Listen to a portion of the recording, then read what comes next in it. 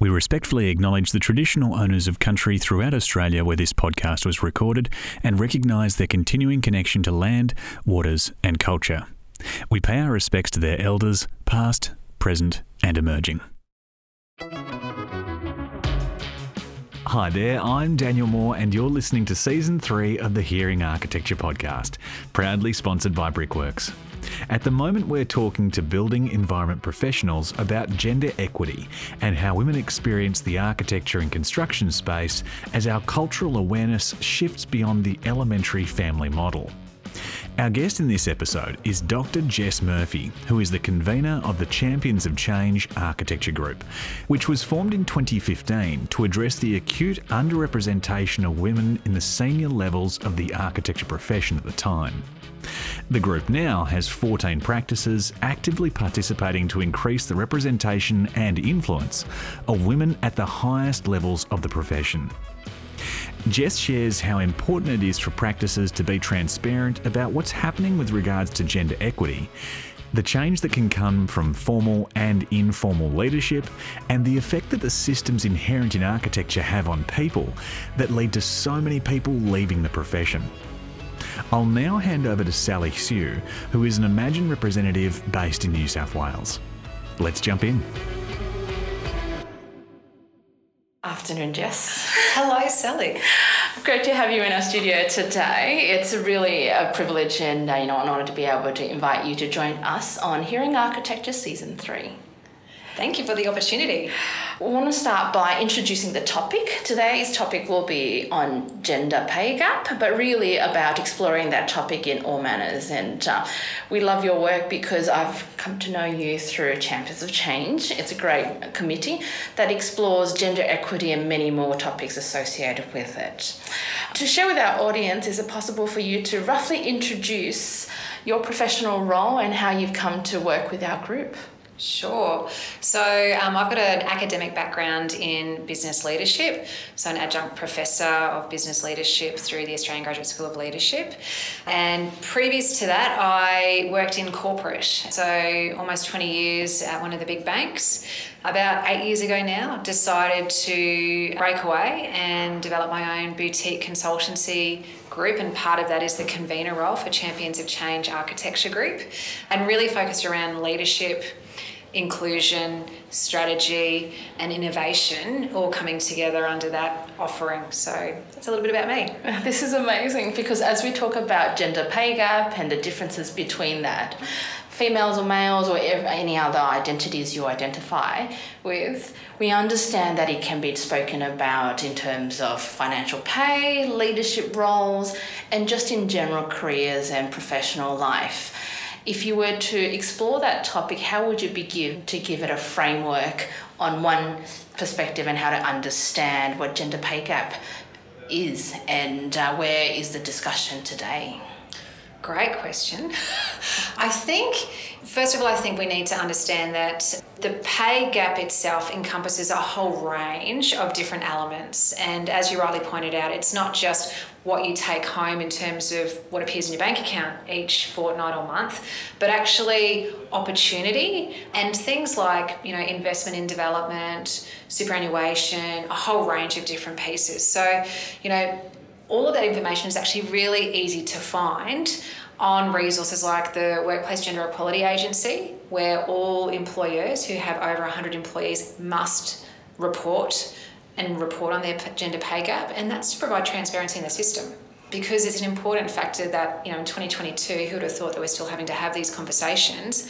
But the reality is that we are. And my observation in the work that I do across industry is that it's not necessarily intentional. And in fact, most of when you dig below the covers, it's unintentional, but just not a lot of understanding around little decisions that can have massive impacts on people's pay and therefore opportunity as they make their way through their careers. So if you were to further it, As you talk about with your work, you are able to reach many different professions, and today our audience may be mainly interested in architecture, but it would be good to table a few perspectives on how it varies so that we can broaden our understanding of where the issue lies today and where the trajectory is leading to.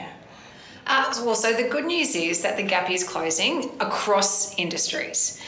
The bad news is the rate of change. So year on year, so from last year to this year, based in Australia, across all professions, based on the Commonwealth's reporting, it closed by 0.5%. Yeah. Closing but not enough, as you described. Yeah, the pace of change is definitely not there. So Jess, can you share with us on the latest statistics on gender pay gap across the industry? It would be very interesting to know the status quo and where we are sitting currently. Yeah, well, so the stats came out in February 2022, and nationally, the average pay gap from a percentage perspective is 13.8%, which equates to around $255 per week that women earn less than male peers. Now, what's interesting, I think, is that the agency that does the reporting has broken it down by location in Australia as well. And so one of the key things to remember is that, they can slice and dice the data. And what's, I think, quite concerning is that over in Western Australia, the pay gap sits at 21.2%. The state with the lowest pay gap is South Australia, sitting at 7.4%, and that's based on where the employees are located in terms of their reporting. For architecture in particular, it sits under the Professional, Scientific and Technical Services Industry Code, and unfortunately, that collective has the highest pay gap, sitting at 24.4%. So just to be clear, it's not architecture specifically, it's the fact that it sits under professional, scientific and technical services. And as a whole, that particular industry category is at 24.4%. So some pretty compelling reasons in terms of current state of play around why we need to focus on closing that gender pay gap and why it's so important that we actually acknowledge that it does exist, and we start to unpick what's going on below the surface and some of those potentially unintentional decisions that are being made and the impact that has on people. That is a very interesting statistic update because, like you described, we're slowly getting there, but we're not moving at a rate that we'd like to see across the board. And this is a long topic that we've described and spoken about for a very long time. Even in Champions of Change, we've been auditing our pay gaps for a long time. So to broaden this discussion, how do you think we should begin to approach it in 2022 to have a meaningful discussion about it? Because statistics only can summarise an aspect of our profession. Yeah, absolutely. And I think the key one is around transparency. And so, all of us have the ability to ask questions and to disclose. And so, some of the things that I would be, aware of from an individual perspective is that you have the right to ask, what is my salary compared to everyone else's? And there should be transparency in the system where the person that you're asking that question of can give you that answer. And then you need to unpick not just the first line level of what the take-home salary is, but, think about other things that play into that. So, career leave, if you've got annual promotional activities in play, who's missing out because they might be on leave in a certain period, so when they come back, they've missed that opportunity. They're all the different elements that can come into play for individuals and for organisations. And I think there's this uncomfortableness about talking about money and salary. Some industries have taken the approach where they actually have band levels. So there is transparency built into the system so that if you're, fourth year out of uni, here's the scale that you should be expecting. There are ways that industries like construction have really tried to turn their head on what was a significant pay gap for them. So I would encourage transparency in the system. And for the leaders of architectural practices, that's really easy to do. It's really easy to have frank and open conversations around these things because all you're trying to do is enable equity. And if that's a struggle for you, then I guess my bigger question is why? That is a very interesting way to approach it, and I think it is fundamental because in our previous discussions, in many of our discussions with our colleagues and peers, we often talk about finding the right language to speak of our colleagues and topics, and many other associated topics such as sponsorship, career planning and pathways are all mechanisms that we're beginning to explore to kind of minimise the barriers that exist in a workplace and our work culture. So you often talk about the importance of stepping up and being able to have that conversation. Are you able to provide a few examples where you've noticed that that's the first step that our industry is trying to get a grapple of still in order to progress? Yeah, so I think the first point of reference is that people can't read your mind. So although you've got that internal conversation going on up here, until you are able to articulate that to someone, they don't know that that's a concern for you. They can't read your mind. And to the leaders, you know, we take for granted what we know, and we don't sometimes appreciate that there's a whole lot of unknown for people, particularly at the early stages of their career, around that how you might go about things.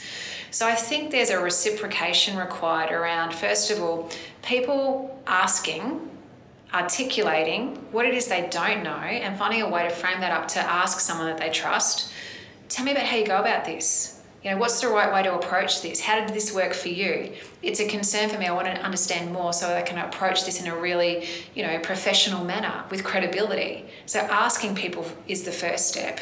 And for those formal and informal leaders that may get asked that question, you know, help others understand that this is a learning curve and that the more you ask, the better you get, but you may not get what you want up front.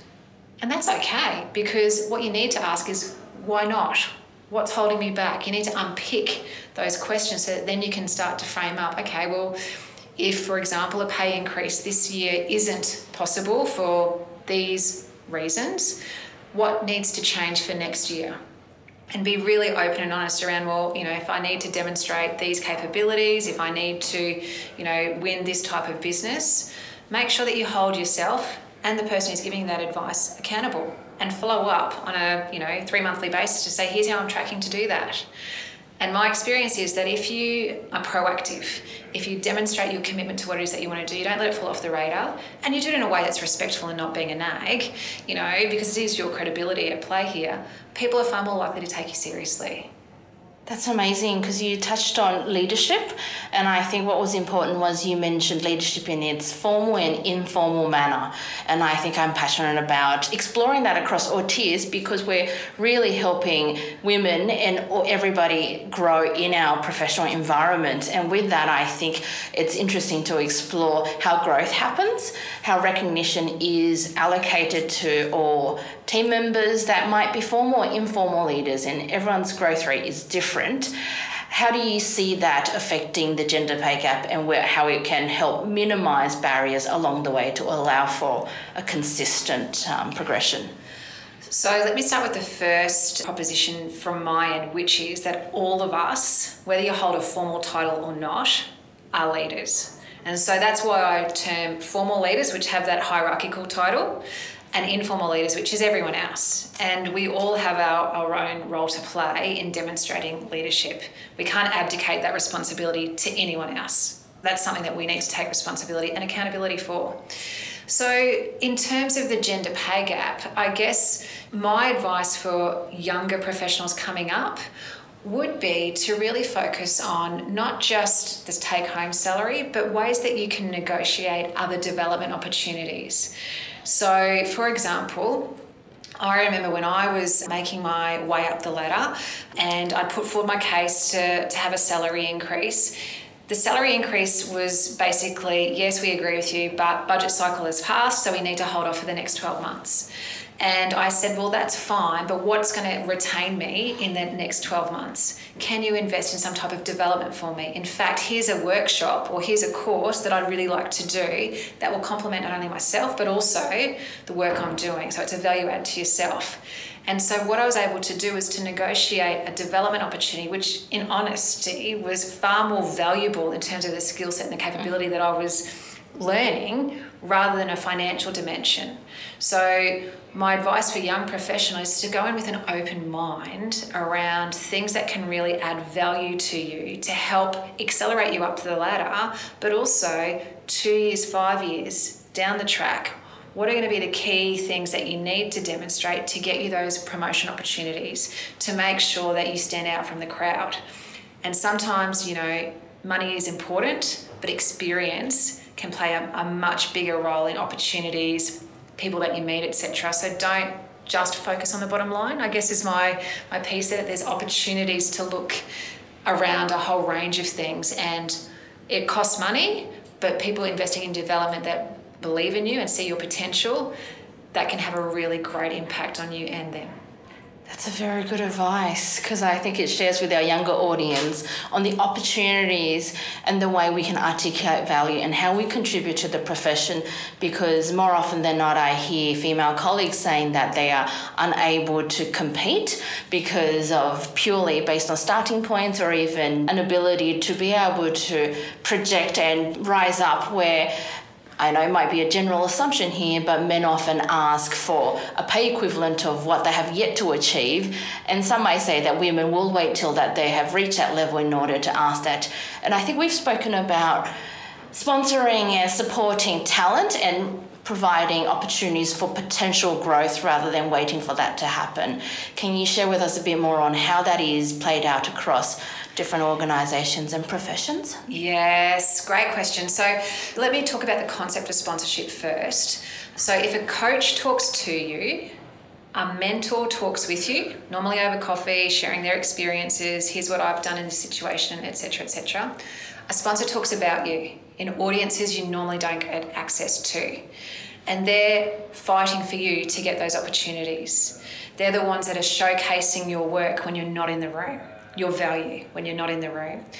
And my experience is that one of the reasons why the pace of change is so slow in getting more women moving up through the ranks across all industries, not just architecture, is that we have what we call this affinity bias, or also known as mini-me syndrome, where the people up the top have an affinity towards people that look like them, have had the same experience as them. So i.e., we've got a number of very senior influential men at the top of architecture, and they immediately identify with up-and-coming men, and that's human nature. Sponsorship and the work that we're doing with leaders at that level is to get them to look at talent in all its forms and not just take the easy path, the one that's most comfortable for them. So for younger professionals starting out, a couple of key things. It's great to have mentorship. Don't get me wrong, that's really valid, as is coaching. But if you want to accelerate through, then it's about finding a sponsor. And I would really encourage you to find someone different to you. And it's going to be awkward to create that, exposure and that connection up front. But when you do, that person will be the person that goes in to fight for you, to help propel you forward if you've got that relationship. And so I guess my experience is that those that have sponsorship tend to have a much easier pathway, whether that's promotion, pay increases, opportunities, networks, because they've got someone of influence batting for them. Those without it might be just as equally capable, even more so, just as talented, even more so. But unless you've got someone in your corner batting for you, you're not having a voice at the table where it really matters. And so it's important that all talent gets access to sponsorship. And, some of the work that we're doing in the Champions of Change group is to get senior male leaders comfortable with sponsoring talent different to them, i.e. women. And so if we can help do that, then we can help bring up more diverse talent through the ranks. But also you've got someone in your corner batting for you when the opportunity comes, or when a promotion opportunity comes, or when a pay conversation is happening, you've got someone there batting for you. And what we tend to find, again, it's a generalisation, is that because we've got potential that you were speaking to, again, for human nature reasons, men are just given that card. People see the potential in them. It's a generalisation. Women have to prove themselves. And so, again, opportunity gets lost. It's not an equitable playing field. The employee experience is not equal because of that. and it's our biases that play into that. Same with, pay increases. There needs to be real consideration given to, things like parental leave, taking time out to care for others. And at the moment, it's a very, status quo type model in play. The more we move to a shared care model where, parenting is seen as parenting, not maternity leave or paternity leave, it's seen as parenting, carers leave is seen as carer, then I think that's when we'll get real change happening. That's a great segue to the next question I really wanted to ask, because I think we have a very general audience here that is interested in the topic, and it is really good to have you introduce the sponsorship idea, because I think prior to meeting you and prior to joining Champions of Change, I was not quite aware of what that could entail. And I think seeing it in action now around the profession is a very exciting thing to see, and I think I can see a reason why we should all be talking about it and promoting it. You touched on parenting, and I think I wanted to share where I'm absolutely passionate about the topic. Not being a parent myself, but I have now got quite a few close friends, colleagues that have benefited from the cultural shift in how we approach parental leave and also the idea of parenthood. Because around me, I have fathers that would love to push a pram to come and meet me for lunch whilst they're on their parental leave. And with that, I think it's a great shift, because I'm also starting to see men going to childcare to pick up their kids instead of the mothers getting the call. Is there more that we can do from here on to really take this home and allow these little barriers to be completely eliminated?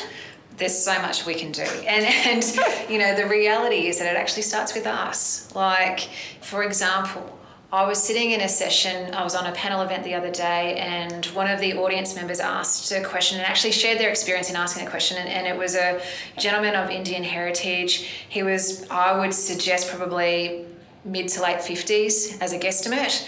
And he spoke about the bias that he faced and the backlash that he faced when he took parental leave in his organisation 10 years ago.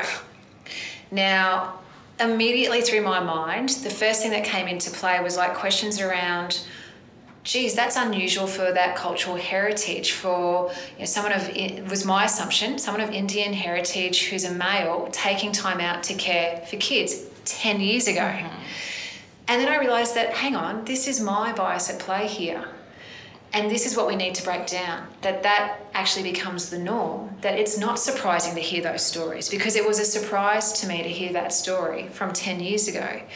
And I guess all of us plays that responsibility when we're surprised, or when we have these reactions of like, well, why would he be taking parental leave? Or, we need to challenge ourselves and actually open up opportunities, because it's an individual's decision. And all we're doing is casting our own judgment across that.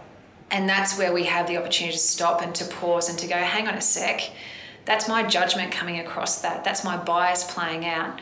Am I actually being reasonable and fair in my judgment process? No, I'm not. It was a biased view that was leading me to go, oh, that's surprising.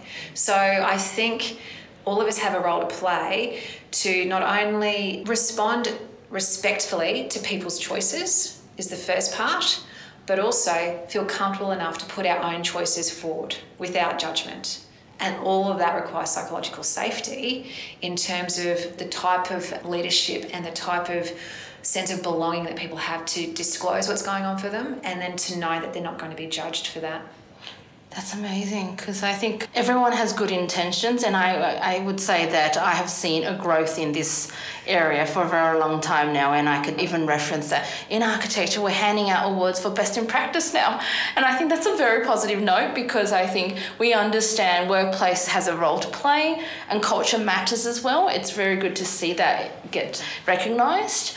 Do you see a difference in the clients you work with, the professions and organisation, and how scale may play a part? If the organisation was large, we can assume they have more resources, more policies and framework to implement all of these great initiatives. Whilst what happens if it's a bit smaller and we do want to, have them also come on board to join us on this journey?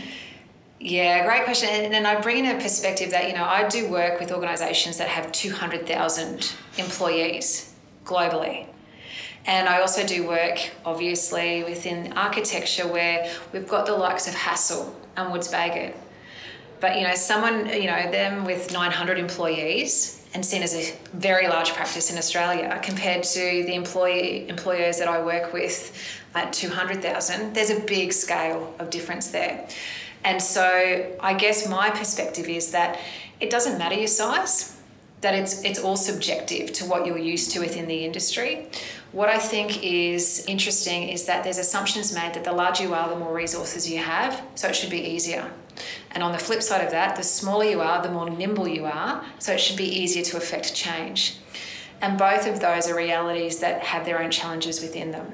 And I think it's important to note that, the only way to make change, to affect change, is again to take that responsibility on ourselves. If something's not working for you, regardless of the size of the organisation, you should be having a courageous conversation with your next level up and saying, not only here's the challenge that I have, but here's a potential solution. You've got to come with the solution or potential solutions to help challenge culture, challenge the status quo. And I think that's appropriate response no matter what size practice you work in, whether it's the 2-person one or the 200-person one. Each of us needs to take accountability around what we're taking responsibility for to action change, and do it in a way where you bring not only the challenge but some solutions to it, because no one likes someone coming to them with a problem without the solution. So think about challenging the status quo, disrupting what the norm is. And for the formal leaders, think about being open to doing things the new way. The old way isn't the best way necessarily. Jess, as we have spoken about the topic quite in depth now, I think it's good to let's pause for a moment to rerun through these key terms, because more often than not, we approach the topic differently and we get given all these technical terms. So could you elaborate a bit more on the difference between gender pay gap and equal pay? Yeah, great question, and they are confusing terms there. So gender pay gap is the difference between the average earnings of women and men in the workforce. And it's a key measure of women's economic position as a whole in comparison to men, be that at a national level, an industry level, or an organisational level.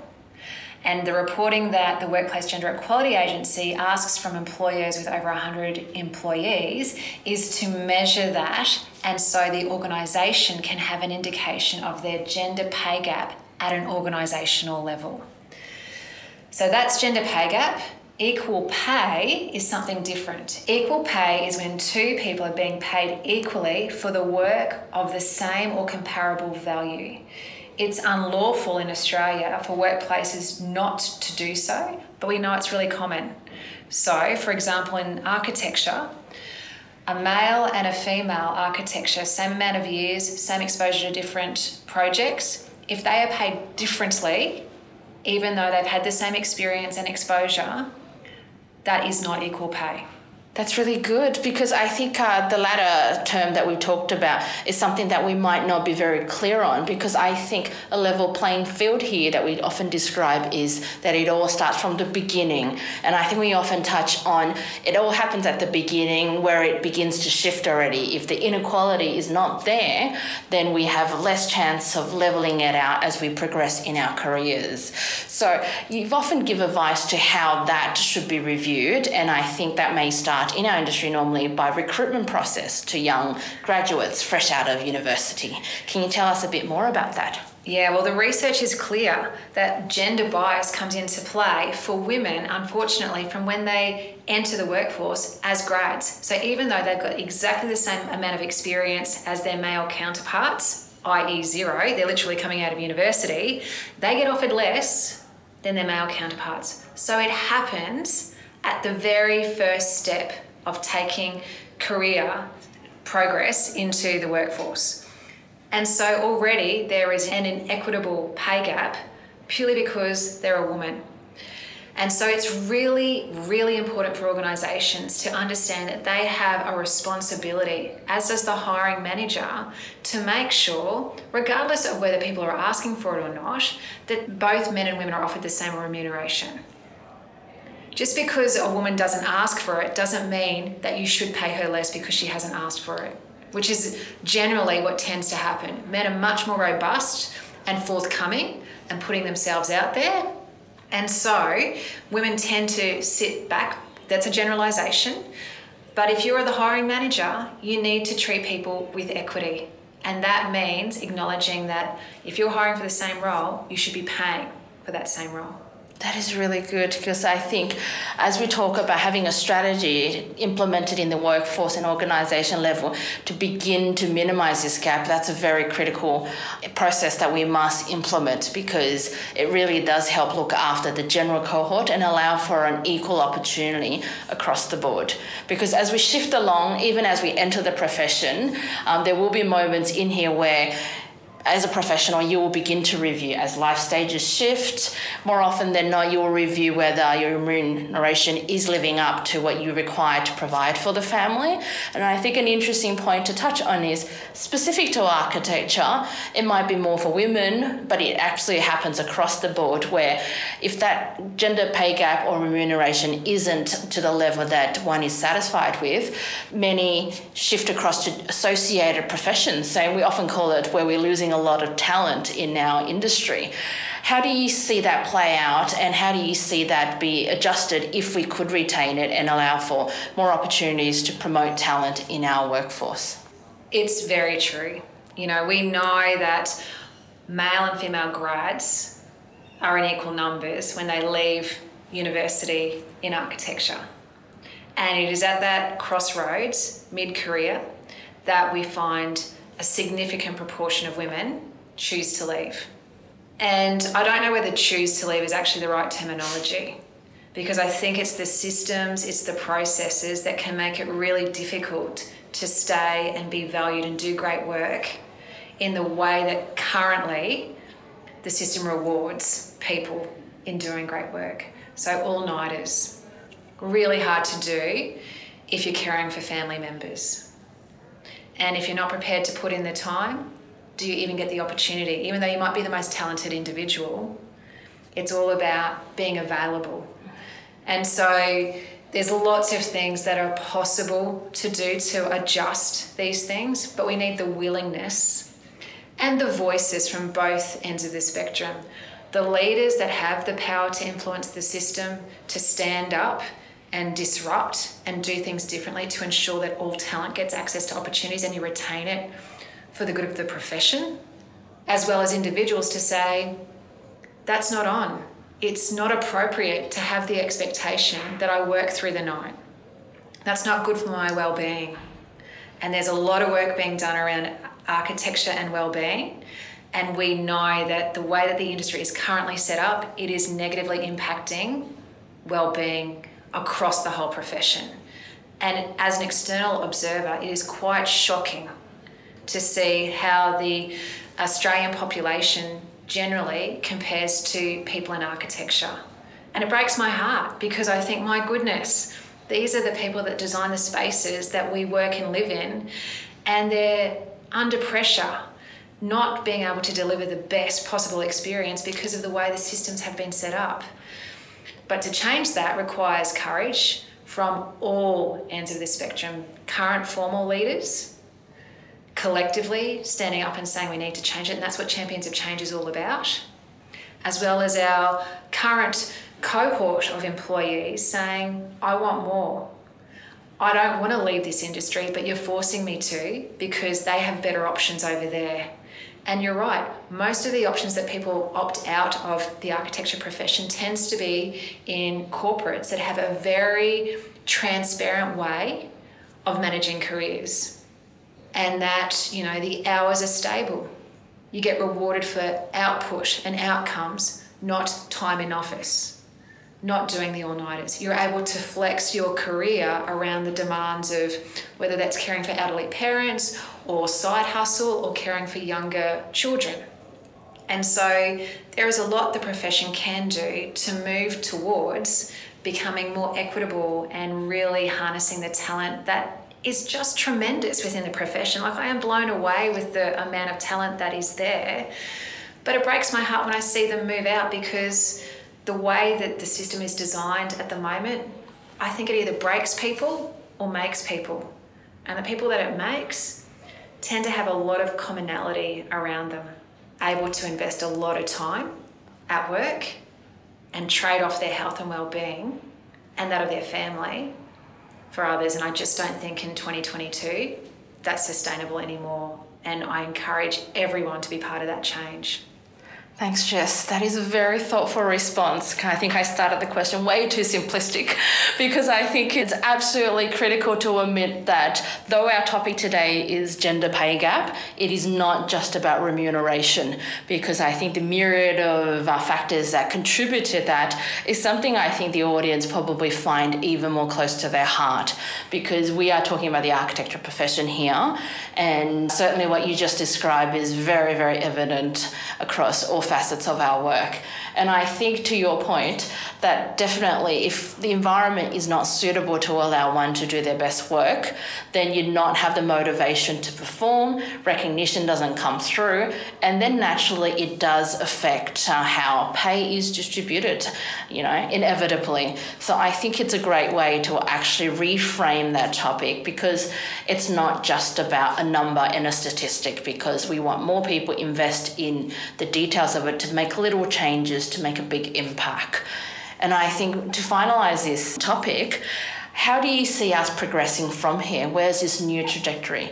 Because I think we've progressed a long way now, and we may have really excelled in the past few years, because you've touched on policies that are now implemented where flexible working conditions help level out carers' responsibility. Pay is being audited across the board to allow for a commitment to make a change in minimising the gap. And I think leaders are definitely conscious of what bias can mean in their recruitment process, in how they build teams, and even how they set up a culture within the workplace. Do you see where there's new areas or areas that will be making further changes that makes a difference in the upcoming years? Yeah, I do. And I think it's important to note that the hurdles will keep changing, that, just when we think we've reached one stage, a new level of expectation is coming. And so this is a constant iteration of what does good look like. If people, I'm sure, from 15 years ago were able to time portal into what we have now, they'd be like, oh my God, I can't believe that we have all this now. But what's that going to look like in another 15 years' time? And so we need to be constantly iterating to make that happen. Some of the specific things that we're doing is, we know the Workplace Gender Equality Agency does great work, and we're wanting to do some work within the architecture profession, and we have an action group set up to actually review the gender pay gap within architecture and look at what we can do to put some specificity around the profession more closely to remove the levels of layers that can really contribute to compelling and shocking pay gaps. So we're doing that work as part of the Champions of Change, and our hope is that as we look to trial it and create case studies from it, all practices will be able to lean into that, no matter their size. And I think the other key thing is, for those people that are listening today, the Workplace Gender Equality Agency offers full transparency. So you can actually go onto their website, you can search up your employer or potentially competitor employers, and you've got that transparency there. As long as they have more than 100 employees, they have to report to the agency. And so I would really encourage you to do your own research. Go out there and ask the questions. And if your practice is doing great things, share it with others. And if your practice is a little bit behind the eight ball, be transparent around your expectation as an employee, because you are key talent and people will want to retain you. And sometimes it just takes those great conversations to bring to the forefront what's important. And if you don't talk about it, no one can read your mind, so they can't do anything about it. That is excellent. I think that's a very great way to close it. And I think we might do one extra sub-segment, and then you might be edited out. Because I think what's really good was that during our previous conversations, you reminded me that as the world is shifting, there's a lot of uncertainty. And I think what's not to be mistaken is that our careers are very different from a generation ago. You reminded me that many of us will have a, work professional life of a very long tenure. I can't begin to comprehend it. We might be working for a very long time. Yeah. How does that adjust to the way we should approach our professional life, and how we may begin to approach it differently beyond just seeing that number that's been spoken about today? Yeah, and this is something that I'm really passionate about, because what we need to understand is that We are all living longer, and there's a fantastic book out there. I've forgotten the authors off the top of my head, but it's all about the 100-year-old life. And what it talks about is that we need to reframe how we view life stages. So typically, education, career, retirement. Now that worked really well in the industrial era and, 20 years ago when we were all retiring at, the age of 55 and obviously having a much shorter lifespan.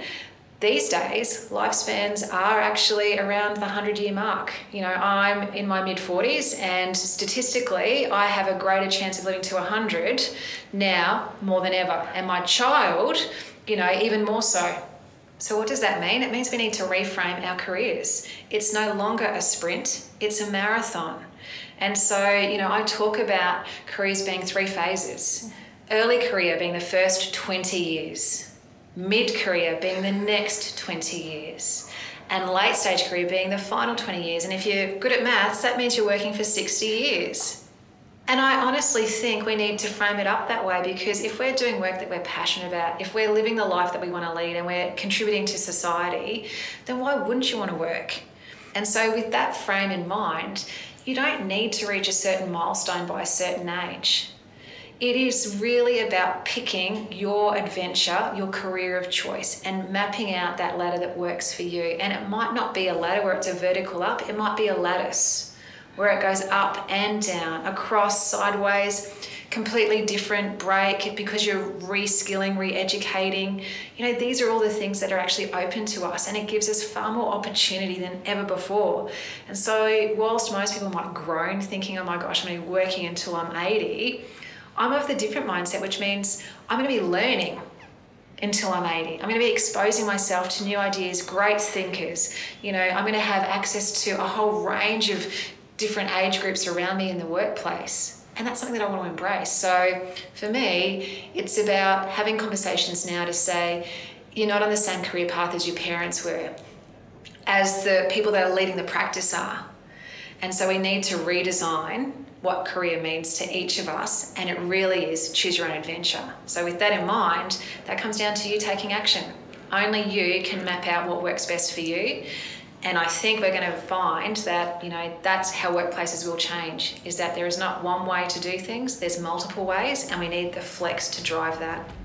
Thanks, Jess. It's been a great discussion today. This has been Hearing Architecture, proudly sponsored by Brickworks. Thank you so much for listening, and thank you so much to our guest in this episode, Dr. Jess Murphy from the Champions of Change Architecture Group. Thank you so much for everything you're doing to help the architecture profession address the issues of gender equity wherever you're seeing it happen. Our sponsor Brickworks also produce architecture podcasts hosted by modernist fanatic and comedian Tim Ross. You can find The Art of Living, Architects Abroad and The Power of Two at brickworks.com.au or your favourite podcast platform. The more support we get from you, the more episodes we get to make. So if you'd like to show your support, please rate, review and subscribe to Hearing Architecture in your favourite podcast app. If you want to know more about what the Australian Institute of Architects is doing to support architects and the community, please visit architecture.com.au. This is a production by the Australian Institute of Architects Emerging Architects and Graduates Network in collaboration with Open Creative Studio. The Institute production team was Madeline Jenkins and Claudia McCarthy, and the Imagine production team was Sally Sue. Written and directed by Daniel Moore. This content is brought to you by the Australian Institute of Architects, Emerging Architects and Graduates Network in collaboration with Open Creative Studio. This content does not take into account specific circumstances and should not be relied on in that way. This content does not constitute legal, financial, insurance, or other types of advice. You should seek independent verification of advice before relying on this content in circumstances where loss or damage may result. The Institute endeavours to publish content that is accurate at the time it is published, but does not accept responsibility for content that may or will become inaccurate over time.